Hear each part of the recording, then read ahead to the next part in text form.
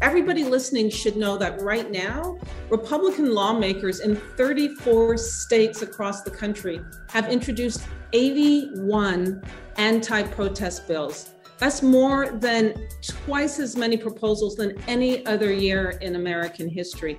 Welcome to Dear Culture, the podcast that gives you news you can trust for the culture. I'm your co-host, Shauna Pennick, social media director at The Grio.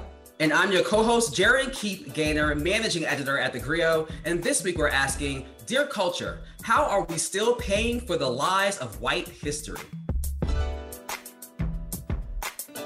G, tell me, what is on your mind? So a lot has been being reported about Congresswoman Marjorie Taylor Greene. She is representing the state of Georgia, and she is full of controversy. And the most recent one is that she compared the mask mandate during the pandemic to the Holocaust. And obviously, this has caused a lot of outrage amongst not just Jews, but everyone, because we're like, why is a sitting Congresswoman making such anti-Semitic comparisons? And it really frustrates me that Republicans will not denounce her. They stripped away her committees when she made a series of comments. She called for essentially the death of her own colleagues before she was elected to Congress. She's pushed out conspiracy theories about the Parkland shooting. She's spewed these white nationalist QAnon conspiracies.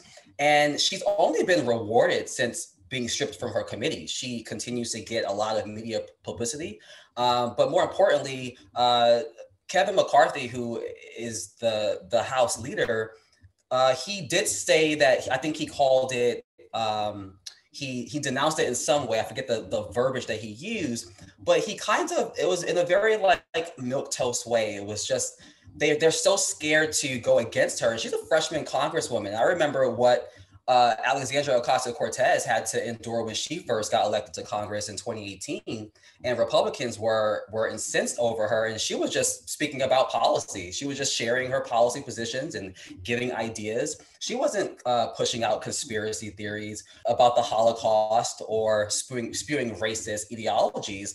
And it's a very different approach when their own freshman congresswoman comes into play. And it's very disturbing because the Republican Party is really morphing into Trump's party. And I think that the model that Donald Trump has modeled as a president, as a politician, I should say, is now taking form in Congress. And that is dangerous. There was once a time where we believed, or we could trust, that people elected to Congress are upstanding, responsible people, that we can trust them representing our districts, representing our country, and really shaping policy that helps people. And, you know, whether you're a conservative, whether you're a liberal, we can all debate the policy. But when you have a congresswoman in Congress spewing hatred and lies, and it disturbs me, because we know that she was very attached to that QAnon conspiracy movement on the internet. And there's it's some dark stuff on the internet from that crowd. And she has denounced QAnons, you know, because she kind of has to. But in the back of my mind, I'm always thinking, what dog whistle is she putting out there to these followers on the internet? And it's really important that the Republican Party take a stand. And I know that they are scared to go against her, because going against her is going against what they see as Trump's base. Allegedly, former President Donald Trump might run again in 2024. And even if he doesn't, his words still matter. When he speaks out, his supporters, they listen. And they don't want to lose in the primaries. I get it from a political standpoint, but it gets to a point where you have to choose the people.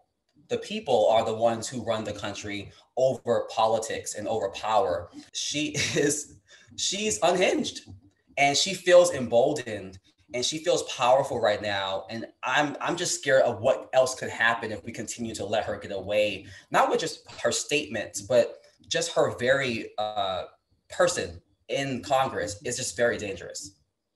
My thoughts are on one, Meghan McCain. So Meghan McCain had herself a nice little moment earlier this week where she was talking about Marjorie Taylor Greene, and then turned her venom over to the squad, you know, so was that Ayanna Pressley, AOC, Ilhan Omar, you know, the good ones in terms of the young progressive Democrats. And Megyn starts going into this whole rant about, like, she's like, well, you know, first off, I have to preface this with, like, I can't stand Marjorie Taylor Greene. Like, I think she's terrible. Great, fine, whatever. And then proceeds to go ahead and defend the broad. And then says, you know, if Marjorie Taylor Greene is going to be the face of the Republican Party, then, you know, the squad is the face of the Democratic Party, and blah, blah, blah, blah, blah, a bunch of BS and my father, whatever. So she's just a rude and brash and abrasive and really annoying woman just to begin with, to everyone. She's an equal opportunity line stepper. However, I feel as though watching her, she gets a little too comfortable getting, like, turning on the spice, like getting a little jalapeno when it comes to any of her Black and brown co-hosts, which is kind of like what Sharon Osbourne did, you know, when she was on The Talk with Cheryl and, you know, and Elaine and all of that. And so Whoopi, who is the head of this show, and Whoopi's like, all right, well, listen, we gotta pay these bills. Ad break. We're gonna stop you right there, Megyn. We're gonna come back and talk to you after commercial. And as Megyn is just over here, just running, just yapping and flapping her thin lips, and then she gets cut off, and then she yells at Whoopi, and why are you cutting me off? To the point where Whoopi has to go, because we have to take a break, Megyn. Why do you think I'm cutting you off? First off, I don't appreciate you having to let, like, Whoopi, this is not the first time where Whoopi has had to come out of pocket, okay? This is not the first time where Whoopi has had to take a moment and go, who is this broad talking to? It is insane at this point in time. And I'm actually really kind of irritated by it. Meghan McCain needs to be off television. I take her back to Fox. But anywho, let's talk about the show this week. And, you know, recently the conversation surrounding Confederate monuments and questioning their place in certain towns has grown louder. In the US, Confederate monuments are spread across southern states. In fact, of the more than 1,500 public monuments and memorials to the Confederacy, more than 700 are monuments and statues. This week, we are acknowledging the 100th anniversary of the Tulsa Race Massacre. In 1921, the thriving Tulsa community of Black Wall Street was burned down and many of its residents were killed in the process. The conversation about how we can finally right the wrongs of history is happening now more than ever. And today we will be joined by our SVP, Geraldine Mariba, and Camille Bennett to discuss how we can make strides to do so. Let's get into it.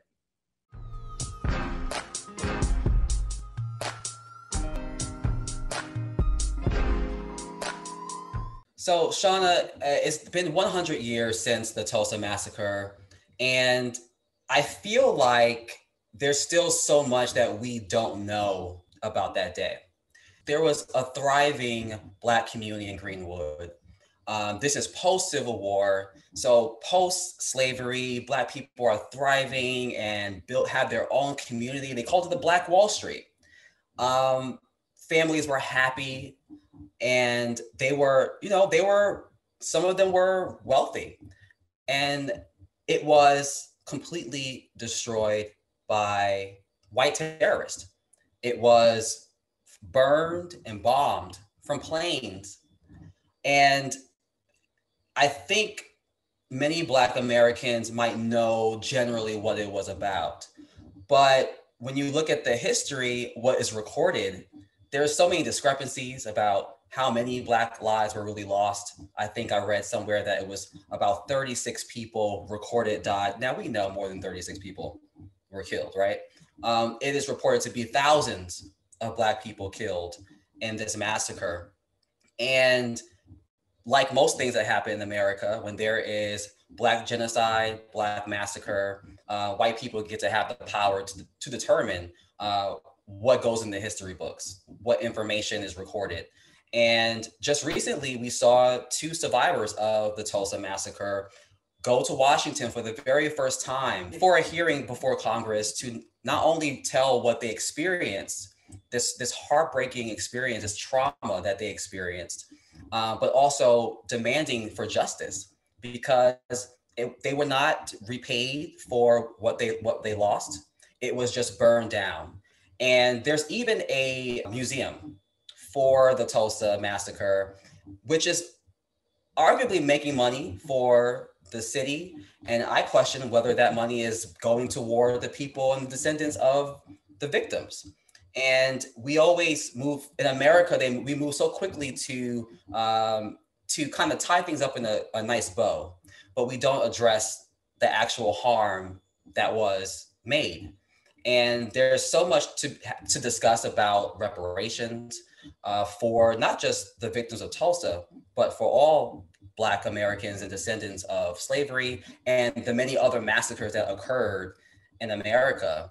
But Sean, I want to ask you, why is it so important that we not only acknowledge this tragedy 100 years later, but what kind of impact does it have today? I think you have to take a moment and acknowledge things like the Tulsa Race Massacre, like the many massacres that have occurred across this country there's so many that we don't know about. There's so many that are not spoken about. Let's be very clear. There are people who have lived born and raised their entire lives in Tulsa who had no idea that the Tulsa Race Massacre happened because it's not something that's like mandated in their school systems to talk about. The media would have you believe that we are just shiftless, no count Negroes who haven't done nothing, who ain't been about nothing, who never wanted to go do da-da-da-da-da unless they're hooping or rapping, like, period. Y'all sit up here and you love to tell us, well, if you don't like it, go back to Africa or wherever the hell else. And you know what would happen? Wakanda would happen. And you got a glimpse of Wakanda given Tulsa and Black Wall Street. And what were the Negroes doing? Thriving. I think it's also just the messaging for Black people today. Just know, Black girl magic, Black excellence, Black boy joy, that has always been a thing. It has always been a thing. And don't let these white folks convince you of anything else. So transitioning a little bit, Jaren, what do you think? Is there any connection between the Tulsa massacre and, the recent rioting that has been taking place in cities across the country, specifically when it comes to like communities of color fed up with racism? Absolutely. I think that Black Americans are experiencing PTSD. And so we are the descendants of people who have been brutalized and traumatized generation after generation. And so even if you're not a direct descendant of Tulsa, we are all descendants of white supremacy and the evils that it has inflicted on us. And it's heartbreaking because no matter how much we yell out what we experience as Black Americans, there's always an impediment to progress, to equality, for liberation. And it really angers me that 100 years later, the descendants of Tulsa still don't have peace. And we're at an inflection moment right now in this country, because while we don't have full justice, we're still trying to get the George Floyd Justice and Policing Act passed. We're trying to get HR 40 passed, which would not provide reparations for Black Americans, but would just create a commission to study the possibility of reparations. And in that bill also includes a commission for Tulsa. And I think a lot of people don't know that. But yet these important bills, especially HR 40, is just sitting. And we don't know when, if ever, in this session of Congress, we will see that even voted on, let alone be passed. And so here we are, Black America, waiting for progress, waiting for justice. And I think that this 100-year anniversary is an opportunity for us to remember, but also continue to take action.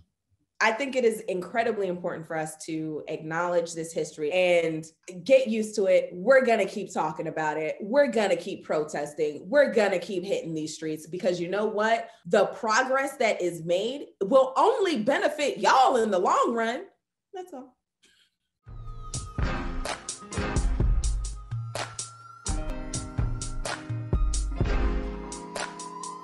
Now we are joined by Geraldine Mariba, the Senior Vice President of the GRIO and GRIO TV. And she's also the podcast host of the Southern Poverty Law Center podcast, Sounds Like Hate.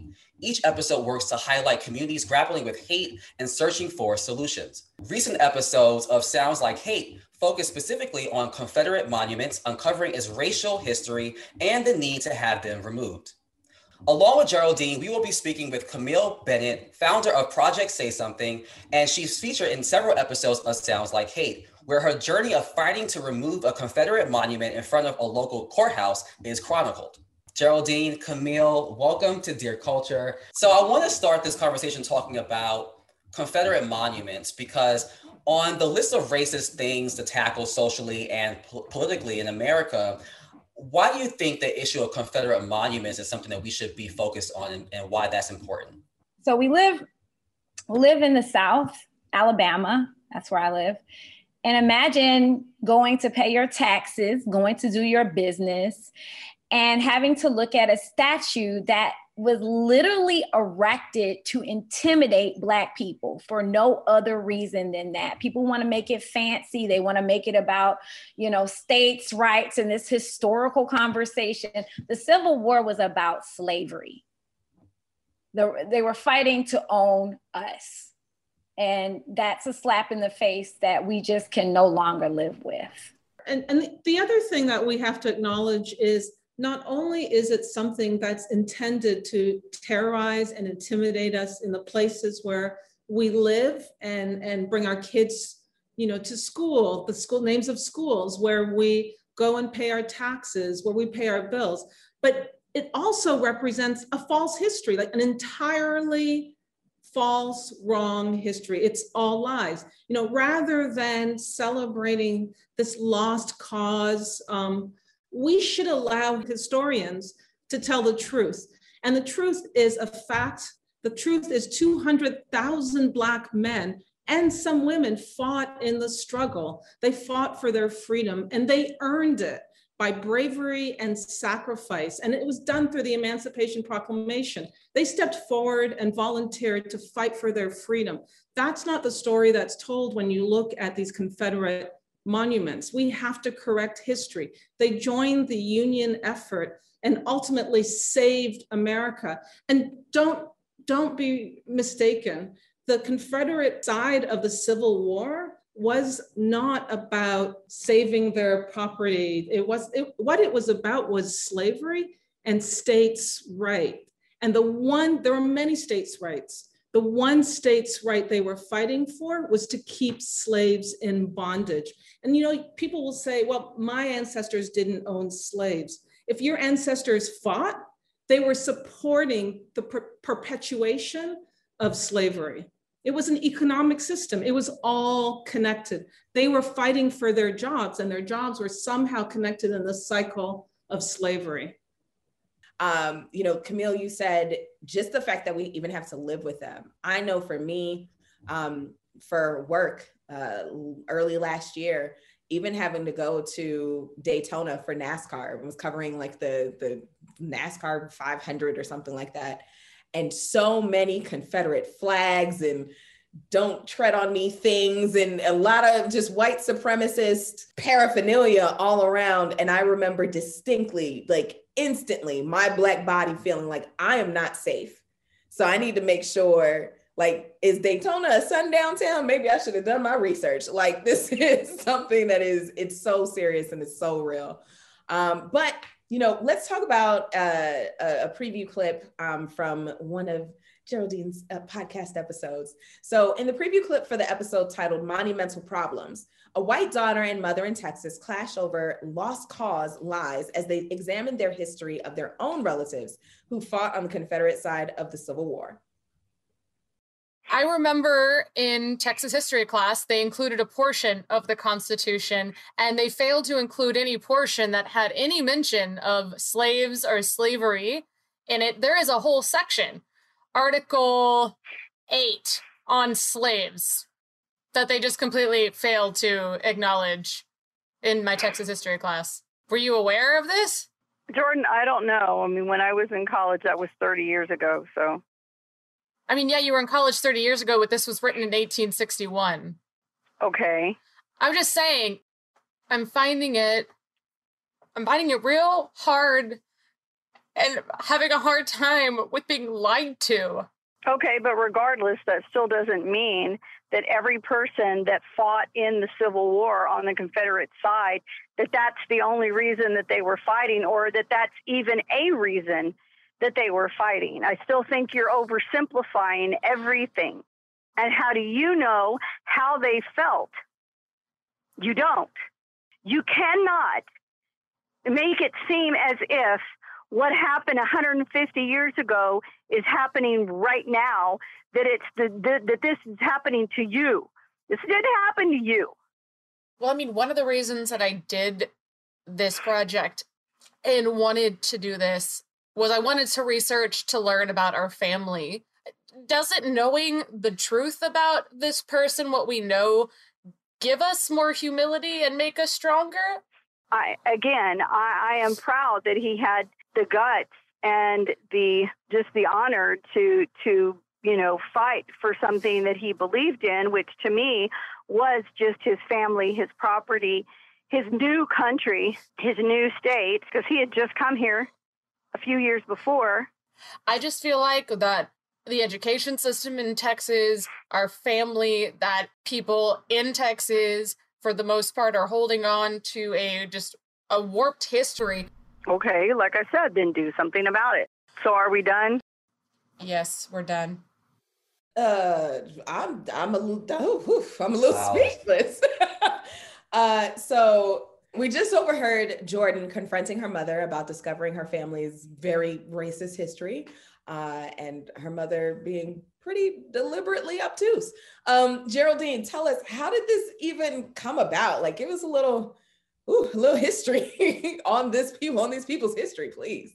Yeah, I mean, let me just start by saying it was really brave of Jordan to record these conversations. It was really brave of her, not only because it's public and everybody's going to hear what happened in her own family and these conversations, but because it's her family. You know, this is her mother. This is her mother for life. So the reason why it was important to us to include these kinds of conversations is so the rest of America, who might not be privy to what happens at dinner tables or in private, can hear these conversations, because these conversations are happening. Certainly started to peak when Trump went into office because of that administration and what they stood for. What Jordan did by allowing us to follow her exploration was brave.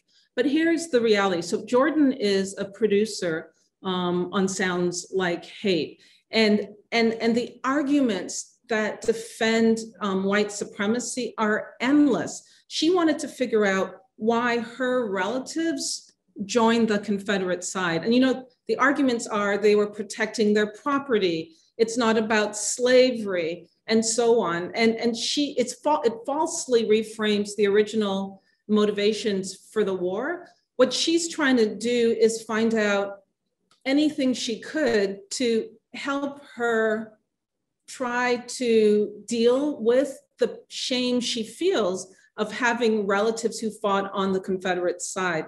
And what she found out is like she actually thought that they were enlisted, that maybe they didn't have a choice. And then when she got their records, she had 3 different relatives. And when she got their records, what she discovered was they enlisted, they volunteered before there was forced enlistment. So they actually volunteered. They walked from their town in Hill County, Texas, to San Antonio, miles, so they could join the Confederate side. And in opening up this conversation with her family, she opened a wound, and they did not react favorably. But we have to have these conversations. They have to have these conversations. And Camille, this question is for you, because in the clip, you said that we're fighting patriarchy and we're fighting racism at the same time. And I would love for you to speak to the intersectionality of this work that you're doing, because I think that the womanhood in all of this is also really important to highlight. When I talk about the ways we have to dismantle patriarchy, so when you look at Alabama, as a whole, and the people that are on the front lines organizing, protesting, just on a daily basis, really facing the hate and dismantling the hate with our bare hands. So this is not like talking about it or having conversations. This is literally getting outside, getting in the face of KKK with hoods on and saying, what you got? And these are women. These are Black women. Historically, in Alabama, Black women are erased. So you think about Joanne Robinson, who photocopied 52,000 pamphlets, and 300 women went out at Montgomery and handed them out to organize the Montgomery bus boycott. But then you think about who was given credit. Martin Luther King. She was completely erased. And so it's always a battle to fight the violence of patriarchy, because it's our everyday experience. As women, not only are we faced with facing white supremacy, I mean, the only anti-protest bill in Alabama was written about us, our movement, the movement that I founded, SB 152. So they're trying to take away our right to protest. When I think about the violence I've faced from our Secretary of State, John Merrill, who recently got busted with his mistress, who said he was racist. But we were on the front lines, oftentimes unprotected, oftentimes not protected by men who are in some ways on the side of white supremacy because they're trying to protect their patriarchy. It's a complicated conversation, but it's our experience. Yeah, I was just going to say, I'd like to add some specificity to what Camille's saying. She mentioned the anti-protest bill in her state, in Alabama. You should know, everybody listening should know that right now, Republican lawmakers in 34 states across the country have introduced 81 anti-protest bills. That's more than twice as many proposals than any other year in American history.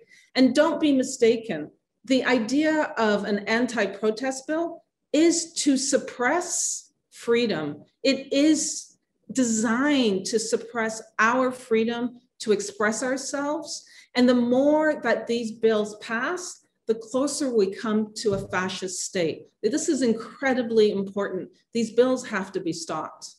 Yeah, and I think and if anything, Geraldine, I think it speaks to the power of protest. And that's what they're so afraid of, because the more that we're out here in these streets, the more that we, again, and I'm not surprised of the 81 bills, because I think as a matter of fact, we just covered it this week on the Grio's Instagram page of we saw last year, not just national protests around George Floyd's death. There were international movements born out of that situation to see all of these there was over 100 days of endless protesting. I mean, it didn't matter what time, and any kind of protesting. Here in New York, there were bicycle protests, and here I am stuck in the city because I can't get out because there's a row of cyclists who are talking about Black Lives Matter. That it was in Belgium, in Germany, in South Africa, Portugal, Hong Kong, and Tokyo, places that you would never expect. Hell, Jaren, we just talked about it. We had the Amish at one point. The Amish were out here protesting. I'm not surprised to hear how devious the GOP is trying to move in order to make sure that change can't happen. But I think if anything, that should be even more of a spur on for the rest of us of the amount of power that we have. They are acutely aware how much power we have. Right. And so it's an attempt to silence us, but it's not just bills about protesting that they're trying to silence us with that. And Camille can speak to this, but they've got bills to try and prevent anybody from removing Confederate monuments across the country. I mean, Camille, tell them about the one in your own state. Alabama tried to be proactive and really drafted the Memorial Preservation Act bill. That came shortly after Charlottesville. And fun fact, the League of the South is actually a few minutes away from my house. And that's one of the organizations that was at Charlottesville. So Alabama decided to draft a bill, and it actually passed, to protect Confederate monuments. It's the Memorial Preservation Act. And what this bill says is if a monument's been up for over 40 years, you cannot remove it. You cannot alter it in any way. You cannot do anything to it. And the penalty is, if you remove it, you have to pay a fine of $25,000, which really isn't that much. But there's so much bureaucracy, depending on the city you live in, to even get that done, that it becomes almost impossible in some areas.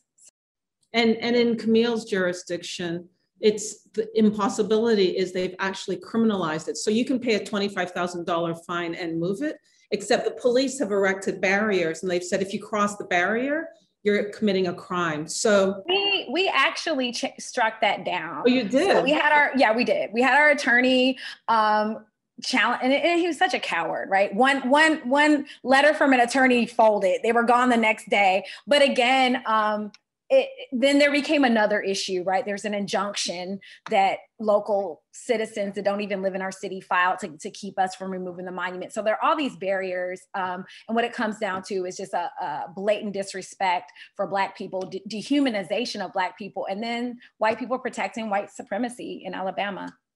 So I guess my next question then would be, what is the actual process for removing a monument? Like, who makes that call? What's the best case scenario? Like, what does it look like from start to finish? I don't know if you can tell me that, Camille. I can tell you what it looked like for us. So Florence, Alabama, when people think Alabama, they think of like Birmingham, Montgomery, Selma, all of the birth of the civil rights movement, but I'm all the way up north. So that means there was no history of resistance. There's never been a sit-in. There's never been a protest. There's never been any resistance. That is because of demographics, right? We make up less than 20% of the city.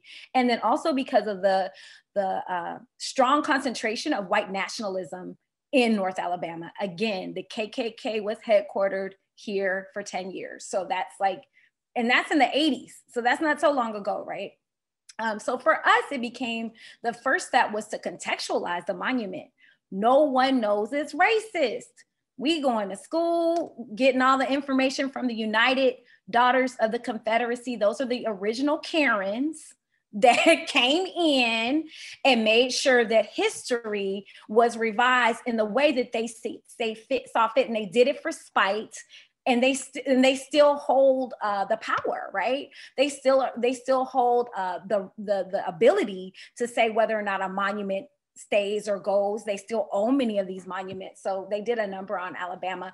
So our first step was really contextualizing the monument, talking to the community, having panel discussions, and saying, hey, y'all, guess what is racist?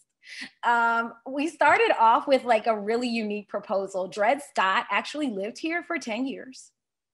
And his case, many historians say, was the reason the Civil War was actually sparked in the first place. When he lost his case, which was considered one of the worst cases, the worst case in history in the Supreme Court, he was struck down, and then abolitionists went nuts, and that's what started the Civil War a few years later. So anyway, we came out and we said, you know what, Dred Scott lived here. Perfect way to contextualize this monument. Hey, y'all, can we erect a monument of Dred Scott and his wife right next to it, since we can't move it or touch it? We campaigned for that for 2 to 3 years. And then Floyd happened, and Birmingham tore their monument down. Many people put pressure on us. That's Birmingham, 70% Black. We're up here. That's not going to work for us. So it became, what do we do? And protesting itself was a revolutionary act for us. We organized sustained protests. We protested for 29 weeks, 5 days a week. And it's still up. But what that protest did do was kick a hotbed of white supremacy. We had ministers, politicians, healthcare professionals, all organizing and forming movements to oppose our movements. And they became counter protesters and antagonists. So those are some of our experience. But when you talk about how to get it done, it's trial and error. It's never giving up. It's going to city council meetings, finding out who has the power, and then really playing chess with them and making sure that you can continue to advocate for its removal. For us, we're at a point where we have an injunction now. We also have an anti-protest bill against us. We also have a mayor that's afraid to get arrested. So our newest proposal is, since you're so scared to remove the monument, no one wants to get arrested, will you erect a plaque in front of the monument that denounces it, right? So it sits on county property. Our county commissioners are super duper racist, like they the real deal. And so our city is a little more progressive. And so they're kind of hiding behind all of these excuses. And we're saying, okay, it's still in your city, put this plaque up. And so recently we've made some traction with that. It looks like they may be going for that. Some people say, okay, so why do you have to go through all this? And our response is, well, you can come and move the monument because it's a felony here. And we're not going to be martyrs, right? Do I have to be a martyr too? We own businesses, we have lives, we have jobs, we have careers, we're happy people. So, now we got to go remove the monument and get 15 years. I don't think so. So we're going to go through this, navigate this political process. We will litigate. We will, the National Lawyers Guild is actually going to take on our case and help us fight the Memorial Preservation Act. So in the fall, you should see a complaint, but we'll keep going. But it's not as simple as just getting angry and ripping it down. It is a political process that takes patience and strategy. Wow. The work that you are doing, Camille, is just phenomenal. My last question to you is, once the Confederate monuments are taken down, then what? What is the next stage? And what maybe replaces these monuments when they're taken down? Honey, they can put some flowers up or whatever it is they want to do. We have so much more to do in Alabama. Again, white nationalism and white supremacy is literally embedded in our political framework. Our Secretary of State just got busted in a sex scandal, and his mistress literally said, and I want y'all to know, he's really bad racist. Though that's a quote. So, I mean, we have Mo Brooks, who is a congressman who helped make sure that the insurrection happened at our nation's capital. We had our attorney, Steve Marshall, who sent buses of people out there. This is where we live. So we have tons to do when it comes to just dismantling the white supremacy that exists within our political framework. And people always make this statement like, well, why don't you just run for office? Well, yeah, that's one way to attack it, right? But as Stacey Abrams taught us, it starts on the ground. So we really have to twirl this land and make sure that people understand that we mean business and we want them out. Not to mention the violence, the patriarchal violence that Black women experience just giving birth in Alabama, right? We have a horrible maternal death rate and infant mortality rate. So one thing that we've been active about is making sure we have Black doulas in our communities, making sure that people have anti-racism training. That is not just for white people. Black people need to know critical race theory and be able to name their pain. If you can name it, you can dismantle it. So there's plenty of work to do once it's down. I can't wait till it's down so we can move on. But until then, we have to do both and really, really fast. Also absolutely critical that we correct history. The Confederate Army supported secession from America. You know what that means? That means they are the original domestic terrorists. They were treasonous. We need to correct our American history. We have to take these monuments down. We've got to change it in schools. We've got to put up true monuments that represent really what's happened in a transparent way. And that is like number one. Oh my goodness. And Camille, you said we have to teach critical race theory, not just for, to give white folks a clue, but also for Black people and being able to name their pain. And it brought back to me a quote by, the late great Zora Neale Hurston, one of my favorite writers, like, if you are silent about your pain, they will kill you and say that you enjoyed it. Like, so let's be loud and a little bit rowdy. But yes, now that we've unpacked the reasons removing these monuments are so necessary, let's work to ensure that that fight continues. To listen and learn more, please subscribe to the Sounds Like Hate podcast, available on all streaming platforms. Geraldine, Camille, thank you so much for joining us. And Camille, please promise us that you will come back to Dear Culture. It was a joy having you. Look forward to it. Please have me back.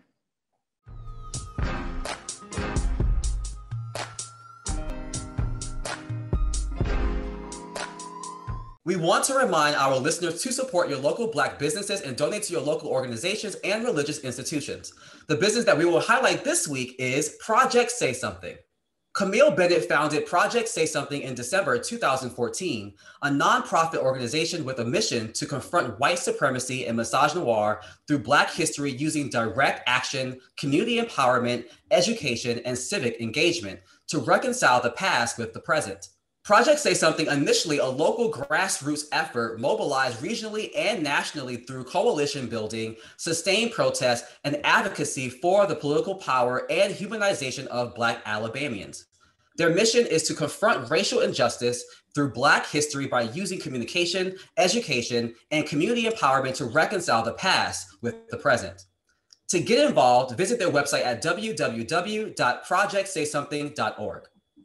Thank you for listening to Dear Culture. If you like what you heard, please give us a 5-star review, subscribe to the show wherever you listen to your podcast, and share it with everyone you know. And please email all questions, suggestions, and compliments. We love those to podcast@thegrio.com. The Dear Culture podcast is brought to you by The Grio and executive produced by Blue Salusma and co-produced by Taji Sr., Brenda Alexander, and Antonio Thompson. See you next week.